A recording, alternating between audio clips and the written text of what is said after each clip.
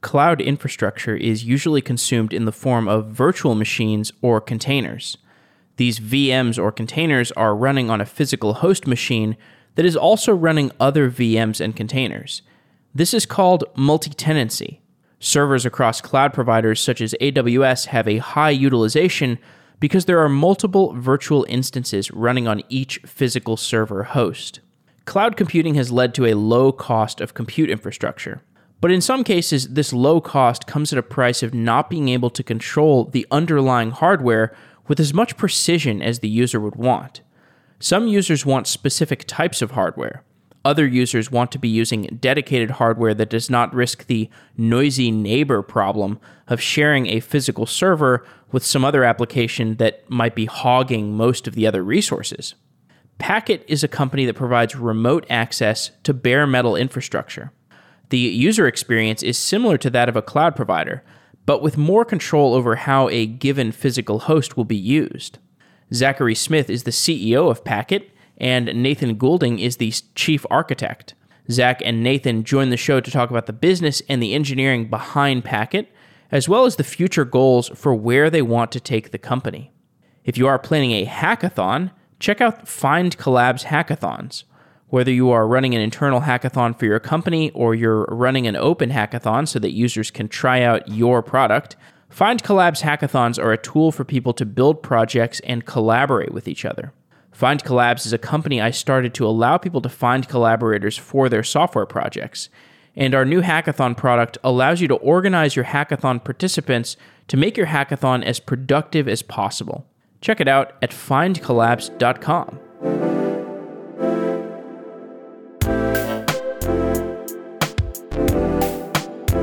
Nathan and Zach, welcome to Software Engineering Daily. How's it going? Going great. So I am a millennial, and I don't ever want to touch a server. So I like infrastructure as a service. Why would I ever go anywhere other than Amazon or Google or Microsoft for my cloud provider? And you're a millennial, yeah? I mean, solid, like 1983. 88. 88, wow. Okay, so VCRs were not in your world, huh? No, they were. They were. All right, cool. Well, you ask a really interesting question. Even Laserdisc also. I remember Laserdisc. All the good ones. Well, this is a good question. When we started Packet, we said, how can we automate infrastructure for a new generation, which kind of, boils down to millennial developers, frankly, because you and your friends are slowly, if not so slowly, taking over the world. And so we thought, how could we give a out-of-box experience that was highly automated and yet, and this is a really cool part, allowed you to innovate all the way down? And so our point was, could we give you not crappy, really awesome, programmatic control of hardware sitting in somebody else's data center that you never had to go and touch? And so what people do with us here is mainly they innovate one layer deeper, where they have a strong amount of opinion on the software that they write, the hardware that they run it on, or the places that they put it. And that's where they come to us versus one of the hyperscale clouds that, frankly, are really awesome experiences but push you into a high amount of software abstraction. Yeah, and I'll add to that I think that a few other emerging trends, specifically around container and container deployment, really kind of obviated the need for the hypervisor to kind of be there, in terms of you have the bare metal, then on top of that you layer on your hypervisor, and then on top of that you layer on your container runtime environment, and then finally, ultimately, maybe you have your application there. And so being able to hand over a bare metal system in the same time that it takes to provision a virtual machine on one of the hyperscaler clouds, and in some cases actually even faster, allows people to run their containers on native metal without having to have a bunch of kind of orchestration layers in between, which just makes it much easier to kind of maintain and control, and also at the end of the day gives kind of a better performance experience as well. The overhead of the orchestration layer that you're referring to, this is epitomized by Amazon EC2. If I spin up a Amazon EC2 instance, it's a virtual machine. It's sitting on a hypervisor on an Amazon box somewhere in an Amazon data center. Yep. And that virtualization layer, the hypervisor. Hypervisor is a term for basically a virtualization, a VM manager. And these different VMs that are being managed by the hypervisor, well, these VMs are competing for resources. So if you have a VM on that hypervisor that's eating up all of the space on that physical host, then when you get your EC2 instance provisioned on that same physical host as some other greedy application, you have what's called the noisy neighbor problem. And when you have more control over the actual physical infrastructure, you're not going to be subject to that noisy neighbor problem. What are the kinds of companies that are sensitive to this noisy neighbor problem? Why wouldn't I mean, most applications, can't I just go on EC2 anyway? And like, if there's a noisy neighbor, I can work around it. Like, why do I care about this problem? I'd love to take this one because I thought of the coolest millennial kind of description right now you were talking. It's kind of like the difference when you're coming back from JFK late at night and you're like, should I take Uber Pool or Uber X? Like, Uber X every time. Every time, right? It's late at night. I don't have time for pool. No time for that sharing noisy neighbor situation. So anyways, for the vast majority of developers and companies actually using an Amazon style service where you get a ton of scale. I mean, it's a pretty generic product, right? You've got it in US East or US West or whatnot. You've got, relative kind of menu to choose from related to the services. This is totally fine. This is actually completely good, right? It's like the 80% bell curve of internet infrastructure, or as I like to use an analogy, it's the retail checking account of IaaS. Like almost everybody needs it. It's totally fine for them, except if you have, $1 billion in your checking account and then it's the wrong product. And so what we find is that people who are really pushing the limits on use cases, they almost always start to have a strong amount of opinion about the software that they run, including all aspects, who they share it with, what it's running on, what runtime. Maybe they invented their own thing. Maybe they're using a very specific DOM zero kernel, whatever it is, right? And also, kind of where they put it, right? So you have an architecture question or a location question or anything else like that. And so this is the type of thing that you don't get to control within a hyperscale cloud, which is making the vast majority of the decisions for you so they can give you a great price on a retail checking account. So what Packet's looking for is who are the customers, and we kind of think of it as the next 1,000 or 2,000 technology-enabled enterprises of the next decade who are really winning their businesses or building their experiences or growing their markets based upon a technological advantage. And I think that once you're building a really big business based upon technology, you end up getting a lot of opinion about the things that you run on the software that you're using or who you might be sharing with or where you're putting it. And so the initial use cases in our biggest customers today might be something you're carrying around in your pocket, which is a specialty amount of very specific hardware and very specific software called your phone, right? Which is not generic at all. It's actually super specialized. And so some of our biggest customers are running large-scale 5G networks where they have an ultimate amount of opinion around the hardware that they're going to run a very specific application called a 5G network on and where they're going to put it, which might not make sense for almost anybody else. For example, putting, wireless infrastructure in Tukwila probably doesn't matter to most people, but it matters a lot to a few people. And so that's the real differentiator of Packet is we give you kind of a very portable layer of automated hardware that we'll take anywhere for you. We have a model called our Edge model where we partner with real estate, and we'll put that in any city, town around the country or the world and run it for you. Can we go a little bit deeper into the telecom use case? Because sure. 5G and telecom infrastructure more generally is something that I think a lot of software engineers, they understand that there is a heavy software component to this, but it's very much a black box. Like, yep. I know that, like, when I make a phone call, that phone call is being routed through, like, cell towers and stuff, but, like, what is actually going on there? And, like, I thought they just texted. I had to call an Uber driver yesterday. So, I called my mom. You have to use the communications APIs that your forebears used. But anyway, so like the telecom infrastructure, like what is this software? Like, is this a big like C application or C application that's routing telephone calls? It needs to be like super duper fast because it needs to route from one phone number to another. Or like, Can you give me a little bit of context so I have a little bit more understanding of what the actual application that the telecom provider is running looks like, and why they cannot run that on like a heavy multi-layer virtualization stack that they don't control? Well, let me take a stab, and then Nathan will correct me. So, well, first and foremost, we're going through a really, really big shift in the world of mobile right now. We're going through not only a technology change, e.g. from 4G to 5G, which is causing a massive infrastructure upgrade, technology upgrade, et cetera.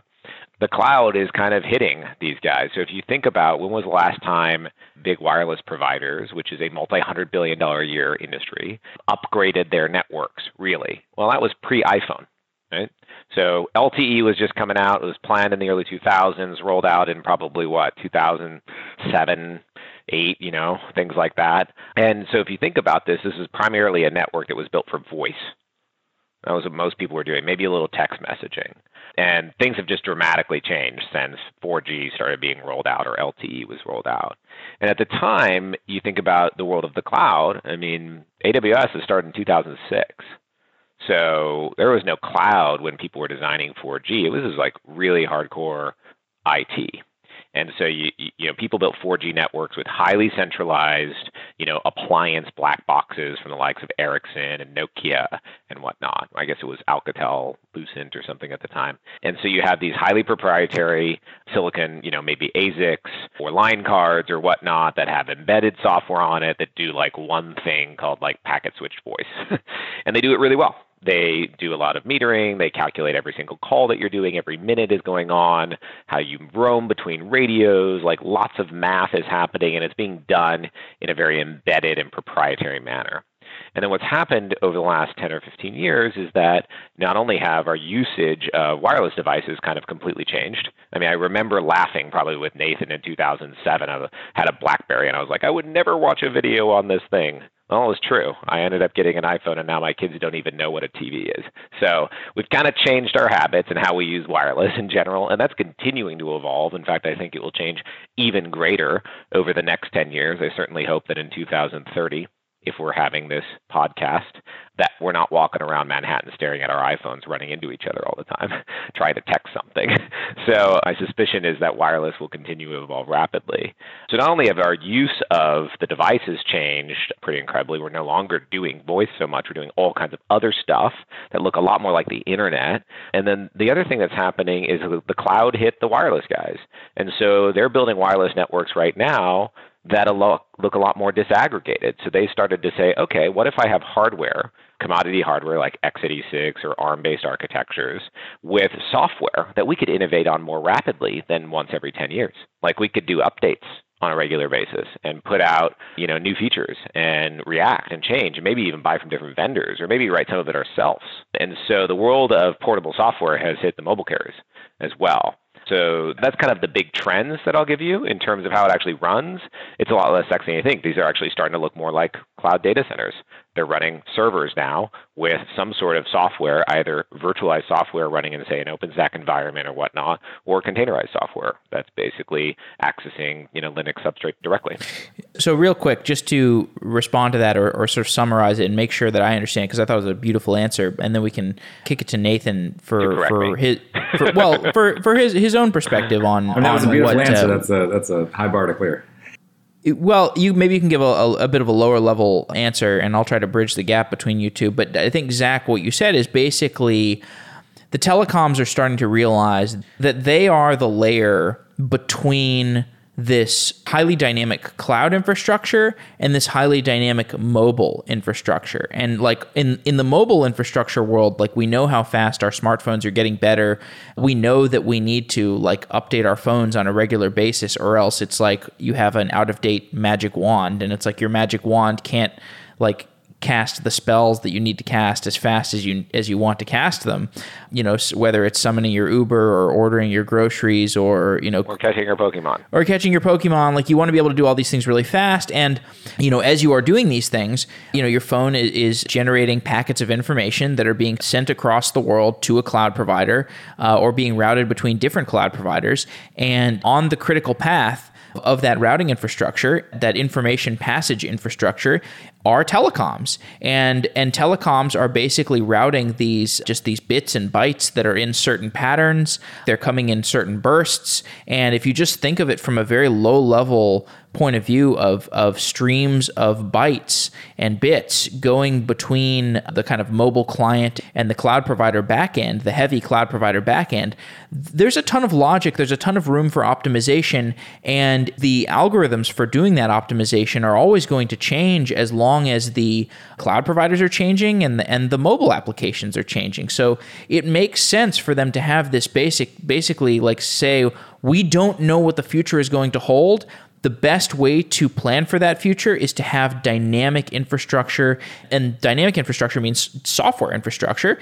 And if we want our software to be as performant and as reliable as possible, if we want to keep our moat, these telecoms have a great, position right now. If they want to keep their moat, they need to make their performance idealized, and idealizing that performance probably in many cases means factoring out as much risk, as much complexity, as much noisy neighbor problems as possible, which would mean having somebody that is very focused on the performance of the hardware like Packet to be handling that layer. Yeah, and I can speak to that a little bit. I mean, obviously, it probably goes without saying that, these telecom networks are incredibly complicated, but, fundamentally there are a few different components that go into it, I'll say. There is obviously the radio, which is the RAN, radio access network.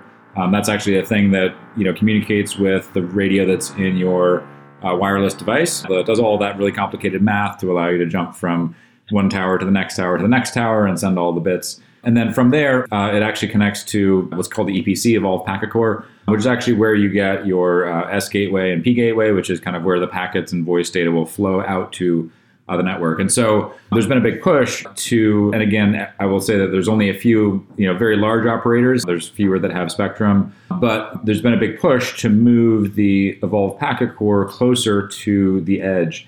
And what that does is it allows, instead of saying all of the traffic that's going to be coming off of my mobile device or all of the voice data is going to be going to a handful of CO central offices for the telcos and saying, okay, well, can we actually push this closer and closer to the edge? Can we bring, so instead of everything routing through one large data center somewhere, can we actually say, well, it's going to egress from the point where that's closest to the end user, so that gives the end user, well, it enables two main primary things. One, it gives the user a better performance. So the latency to say, loading that video or the throughput of that doesn't have to go across big transcontinental links, but can actually happen and be served directly from or very close to where the actual end user is. So that's the first component of that, but it also allows, if you do that, it allows you to actually put other compute next to that as well. So you say, okay, well, we're egressing to the internet or peering to a provider very close to where the end user is, but that also allows us, because of that, we're accessing the broader internet right there. We actually have the ability to put things that require a lot more compute, whether that's GPU or traditional CPU, but it allows us to put the application extremely close to the end user, which unlocks a lot of capabilities, around obviously AR, VR implications, but also other things that are, maybe just a little bit more traditional, things that will just, naturally need to scale more as there are more users downloading more videos, playing more games, doing things that are being done. And so again, instead of kind of upgrading massive, huge, data centers, which are going to have to happen anyways, but it kind of decouples that a little bit in terms of scaling this beyond, is to say, well, let's actually allow this to be a little bit more fluid, to allow us to put kind of hyperdense solutions and compute into locations where we need that without having to kind of forklift the entire thing or do this massive upgrade all at once. So there's a lot more flexibility that's being introduced that allows this to kind of take place, in the telecom space. I've heard this term colo. I think this is like a premillennial sort of term. Well, the cloud is just somebody else's big computer in a data center.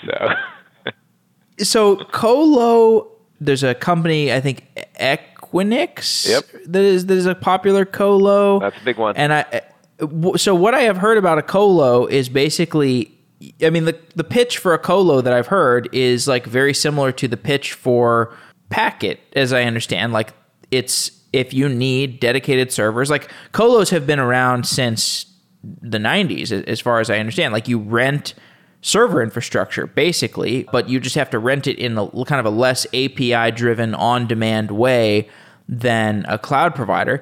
Can you explain what a colo is and give me like a brief history of colo and what that is, how that's different from Packet? Yeah, totally. Well, so colocation facilities or colo, effectively allow you to co-locate your equipment in somebody else's building, right? And the reason why this industry came about and why Equinix, for example, is one of the leaders is because the internet started by having a place to co-locate that wasn't the phone company, right? Phone companies had networks, but how could networks stitch together? And so I believe it was PAX, right? Palo Alto Internet Exchange that started, Nathan, out in the West Coast in the mid-90s, Jay Adelson. And, it was the place where people came to interconnect and connect their networks. And this became kind of the fundamental part. You had AOL over in Ashburn, and you had like other networks that were coming around, but it wasn't really the internet because people couldn't freely interconnect over, standard HTTP and route packets between each other. So colocation came about as just a building with good facilities like air conditioning and power and whatnot that also allowed you to house a router and get, wires between each other's equipment. It's since become super critical. Something like Equinix has, they have like 100 or 200 locations around the world.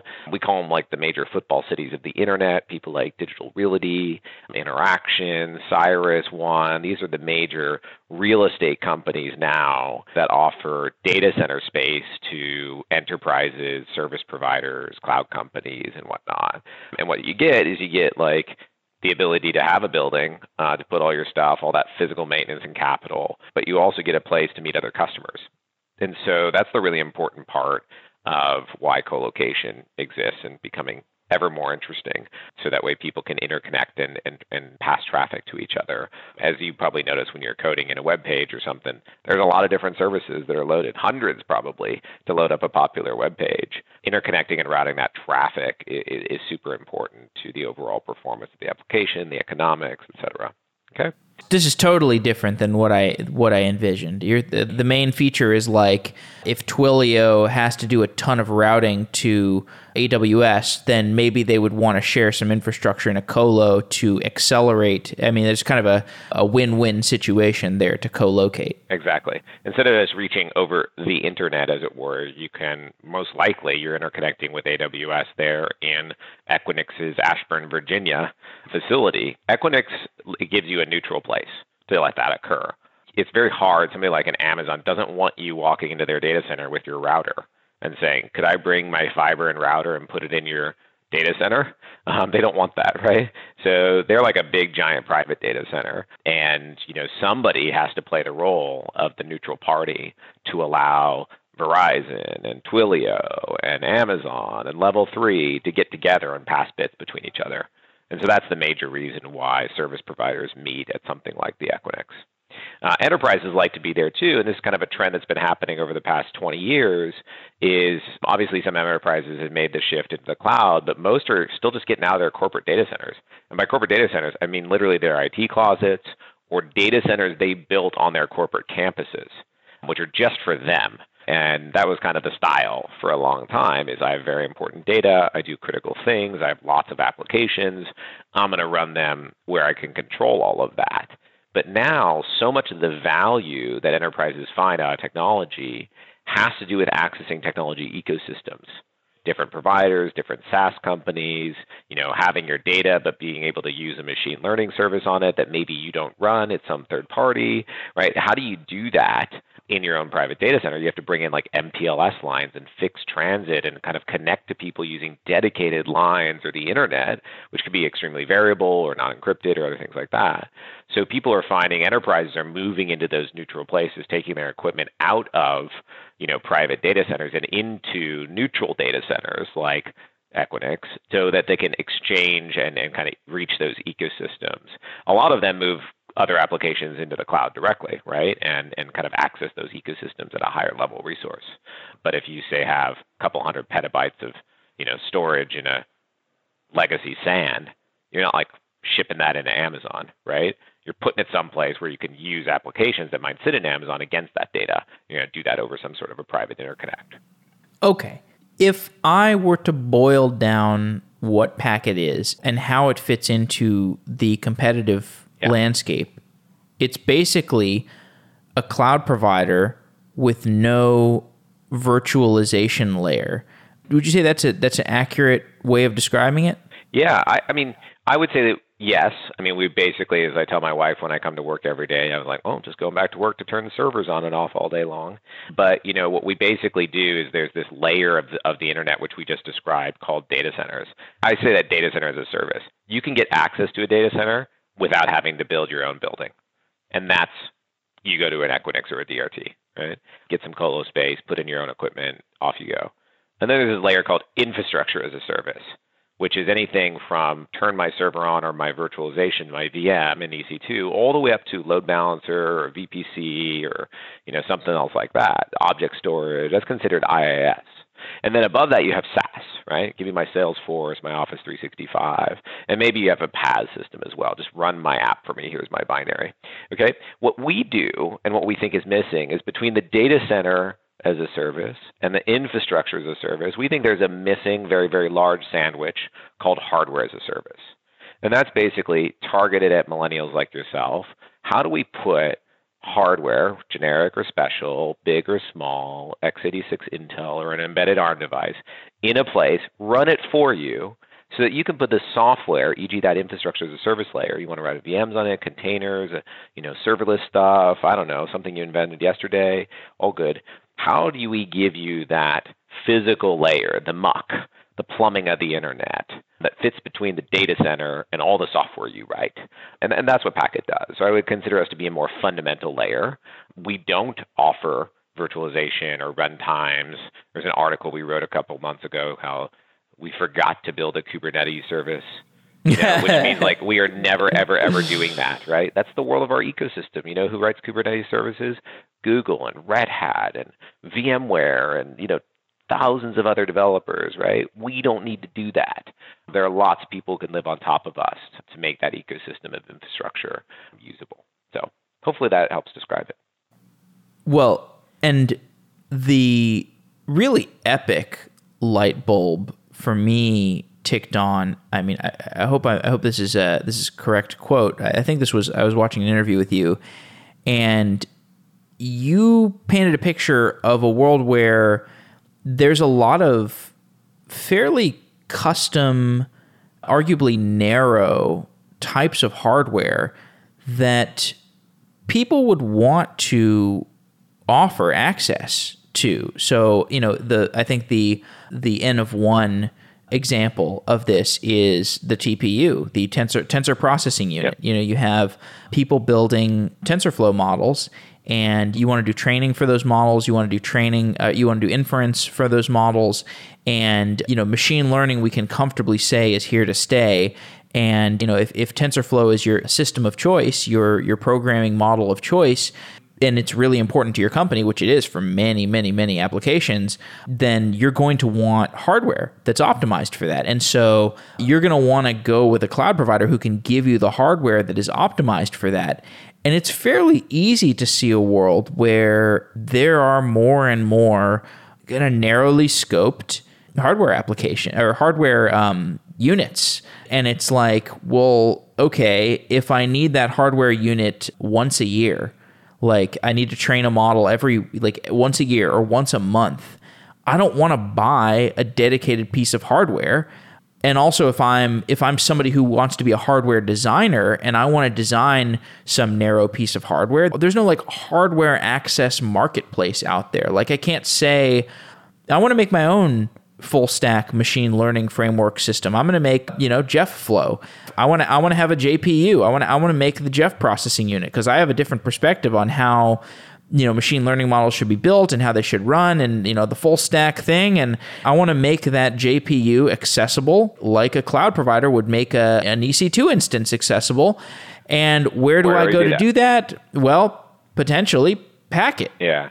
It's certainly one of our goals, and I totally agree with you on this. One of the things that I think is a misunderstood maxim, right, is that, hardware is a commodity. And then we walk around with this like incredibly hyper-engineered piece of hardware in our pocket that we update and buy new ones every year. And when you get up on stage and people talk about the new iPhone, they don't talk about the new app. They talk about the new Bionic processor. And they talk about battery life, and they talk about speed, and they talk about what it does for you and how you have to look at it to unlock it, which 3 years ago didn't exist, right? And so most of this is unlocked by really, really special hardware being paired with really, really special hardware.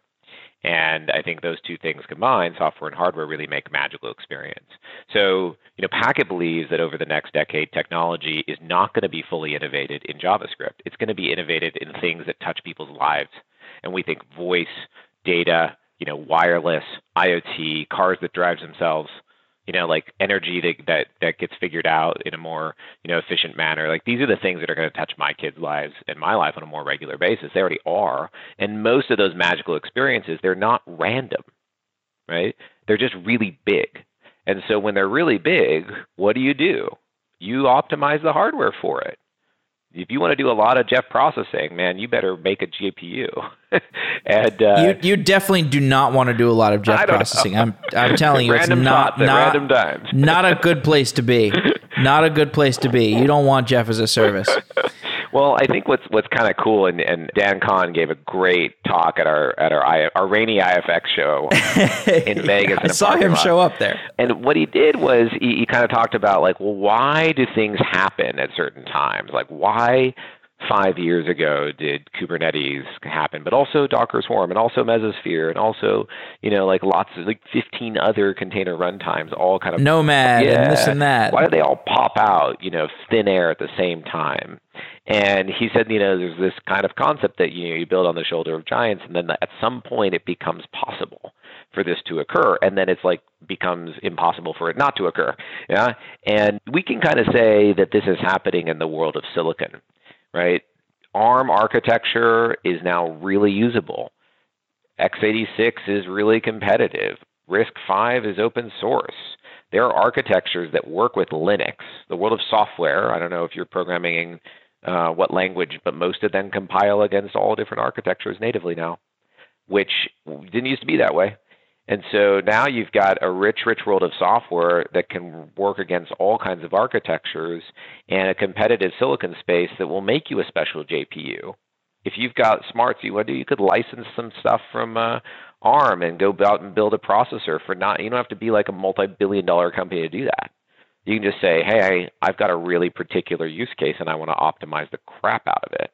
Maybe because I need to do it in 2 watts and put it in somebody's pocket. Or maybe because I want to embed it in the walls so that I just have to talk at the walls now or something. I don't know. That's exactly where this kind of technology is going to end up in. And I think, people are going to need an operator unless millennials suddenly want to start doing it all themselves. But I just don't think they don't want to own cars or apartments. So I'm not really sure that we're going to get them to own specialty GPUs. Yeah. And you want the model where a hacker in a dorm room can design a piece of hardware and click a button and have that spec for hardware sent to Shenzhen and produced and then shipped to Packet and be accessible all as a service. That world is totally attainable.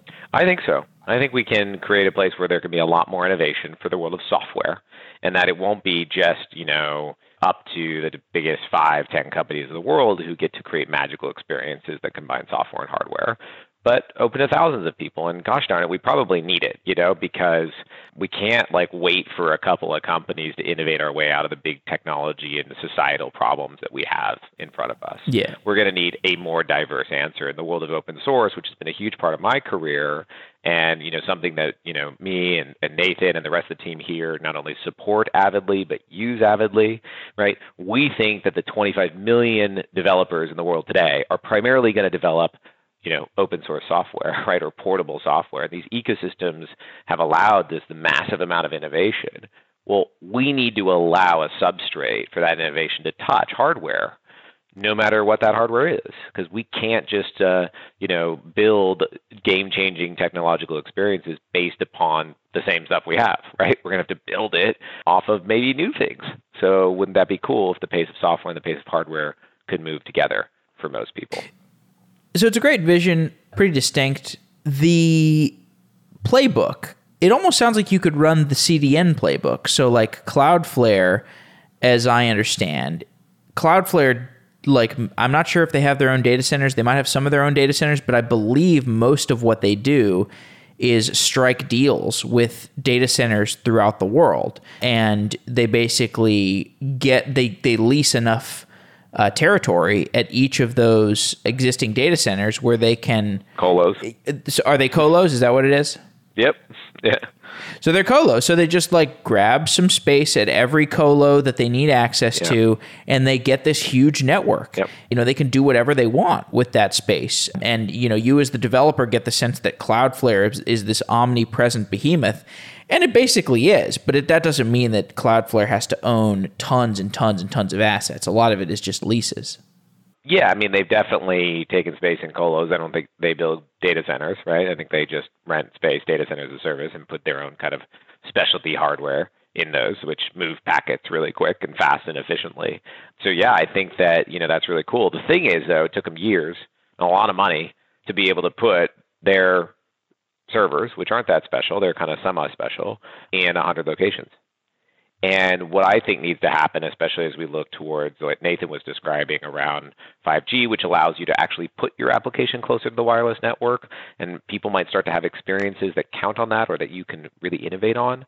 We're not talking about people's cell phones. We're talking about cars or, different worldviews, totally different applications that what we've got now. Maybe the analogy is my 2007 BlackBerry versus my 2019 iPhone. I wonder what 2025X interface will be for me. But, people need a substrate to deliver that. The problem is you have to have, and you can kind of tell with CDNs, CDNs are the ultimate PaaS platform.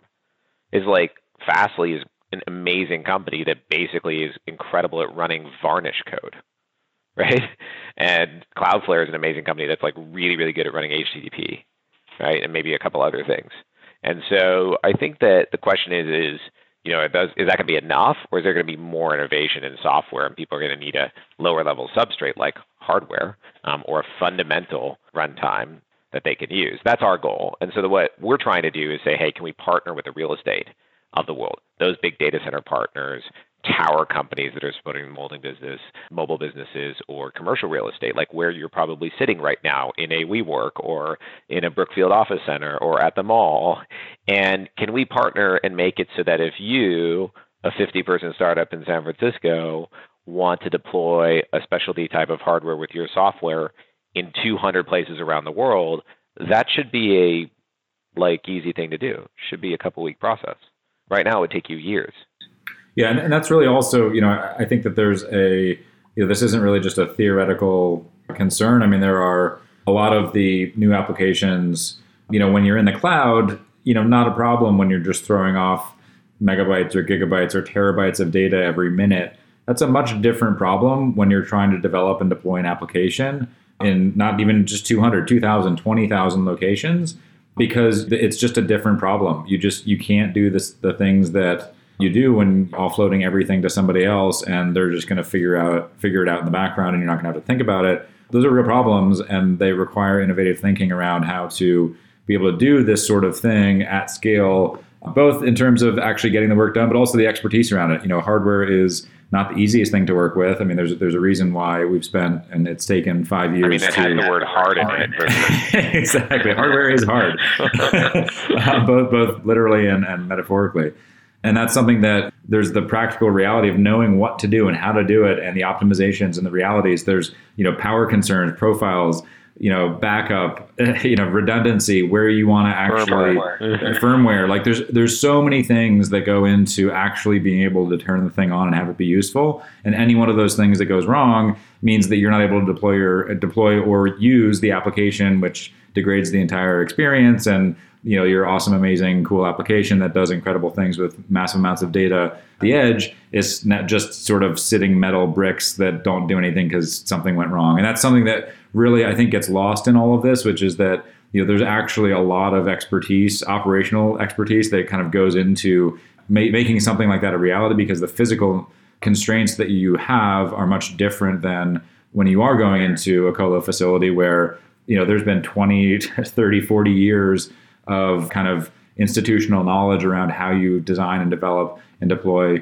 data centers, and now how do we compress that and multiply it by 10 or 100 fold? And those are areas that I think that being in a hardware delivery as a service kind of business, which is we can put whatever hardware that is, wherever you need it very, very quickly across the world and allow you to deploy your application at that speed as well. There's an enormous amount of effort that goes into actually making that a reality. And what does that supply chain look like? Is it the Cloudflare playbook? Are you going to these colos and Equinixes and whatevers and making deals with them? Or where are you getting your infrastructure from? We certainly make partnerships. We're definitely a buyer, right, of co-location. We don't build data centers. We do build our own hardware so that we can make the delivery of hardware easier, better, faster at small scale. Most of the hardware supply chain right now is built for hyperscale. Think 100,000 servers a month coming in via sea containers into a big data center in Ashburn. Whoa. That's not what we do. I don't think that's what anybody else except for a few people in the world do. And so, okay. Yeah. Sorry, I was enchanted for a moment. And, it's pretty amazing, right? When you're running one big app called like EC2, right? I mean, how many servers are we talking coming over on a ship every? Well, I mean, for us or for somebody like... For you, for you. I mean, thousands, right? Okay. Which is still a problem, but we do it at a very different scale. Like, we believe that the vast majority of the world is subscale, right? You have 7 or 8 hyperscalers who buy 100,000 of the same thing every month. While every other enterprise that I've run into or use case, they need 5 really special these things in these places, maybe times 10 places or 20 or 50 or 100. And maybe they use them for 1 year, maybe they use them for 10. So we think the world of infrastructure, the future has a lot more heterogeneity to it, and it doesn't look homogenous. So we've built a supply chain and expertise around deploying small things in places, in lots of places. So a lot of that has to do with our hardware innovation. Basically, we use an open source hardware project called Open19, where we remove the cabling from the time of installation. We think that's super important because it's pretty hard to get consistent and ship some servers to Jakarta and have them get plugged in appropriately and serviced and whatnot. So we're trying to make them field serviceable. And then what we do is we partner with real estate. So we partner with people like SBA Communications, the third largest tower company in the United States, to build modular data centers where they deploy data centers into cities for us, and we fill them full of computers. We partner with the large REITs, co-location infrastructure partners, to build delivery models to say, how can we build the packet hardware delivery platform in all of your data centers and make that something that can be more directly accessible to your customers.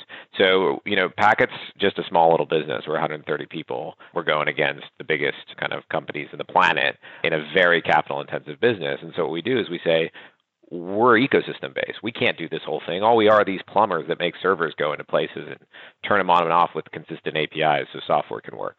But we have some great friends in the real estate side or great friends in the software side, and together we can make a more powerful ecosystem. So there was an article we put out a couple weeks ago called Ecosystems Are the New Oil. None of these big problems like how do cars turn left and right get solved by one company verticalizing it and saying, here, we solved the autonomous car problem globally. Well, there's probably going to be a whole lot of people playing in that. Same thing like civic infrastructure or IoT.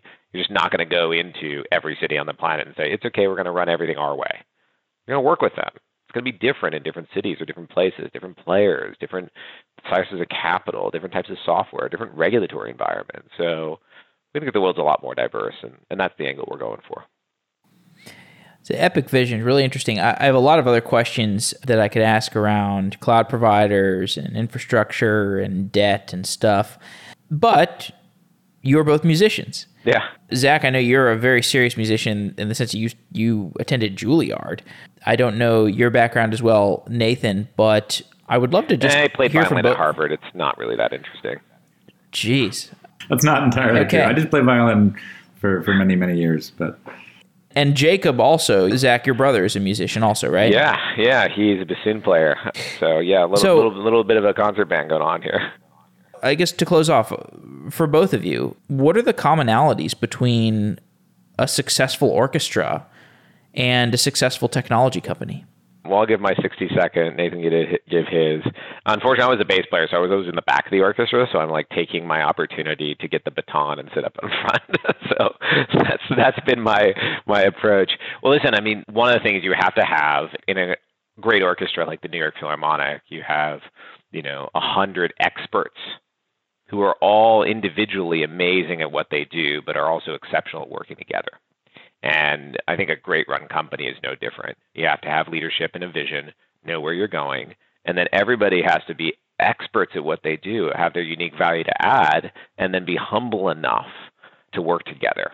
And so I think being a great tech company, especially when you're trying to innovate and move fast in big markets, you have to have that kind of rapport. So great leadership up at the top, hopefully within each section. It's like the analogies can go further.